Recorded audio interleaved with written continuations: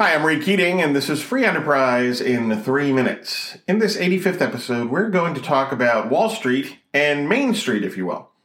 Now, there seems to be a widely held assumption that Wall Street is opposed to Main Street, or, at the very least, more recently, Wall Street benefits while Main Street suffers. We've heard this during the 2020 pandemic economy, particularly when the S&P 500 or the Dow Jones Industrial Average rises, at the same time that small businesses clearly continue to get battered. There are several problems with this line of thinking. First, it ignores the role that the stock market plays in our economy, as spelled out, for example, in episode 62 of this podcast. Very quickly, as noted in that episode, equity markets mean that businesses can gain access to financial capital needed for investment and innovation.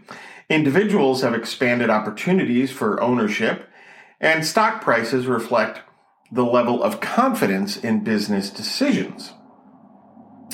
But for our purposes in dealing with the mistaken Wall Street versus Main Street assumption, it's important to understand that stock prices are tied to the future performance, that is, future earnings or cash flow of companies. So, the general, though uneven recovery in stock prices in the months after hitting bottom due to the COVID-19 pandemic hasn't been surprising, given that such investment is looking ahead in time, in particular, looking to the recovery in business post-pandemic. At the same time, since small businesses generally don't trade publicly, it's difficult to get a forward-looking gauge on small business. However, there are indices that provide some information regarding small business. The best index offering some kind of small business sentiment probably is the Russell 2000. This is an index of 2,000 smaller publicly traded U.S. companies. Along with the rest of the stock market, the Russell suffered a major decline when the pandemic hit, declining to 991.2 in mid-March.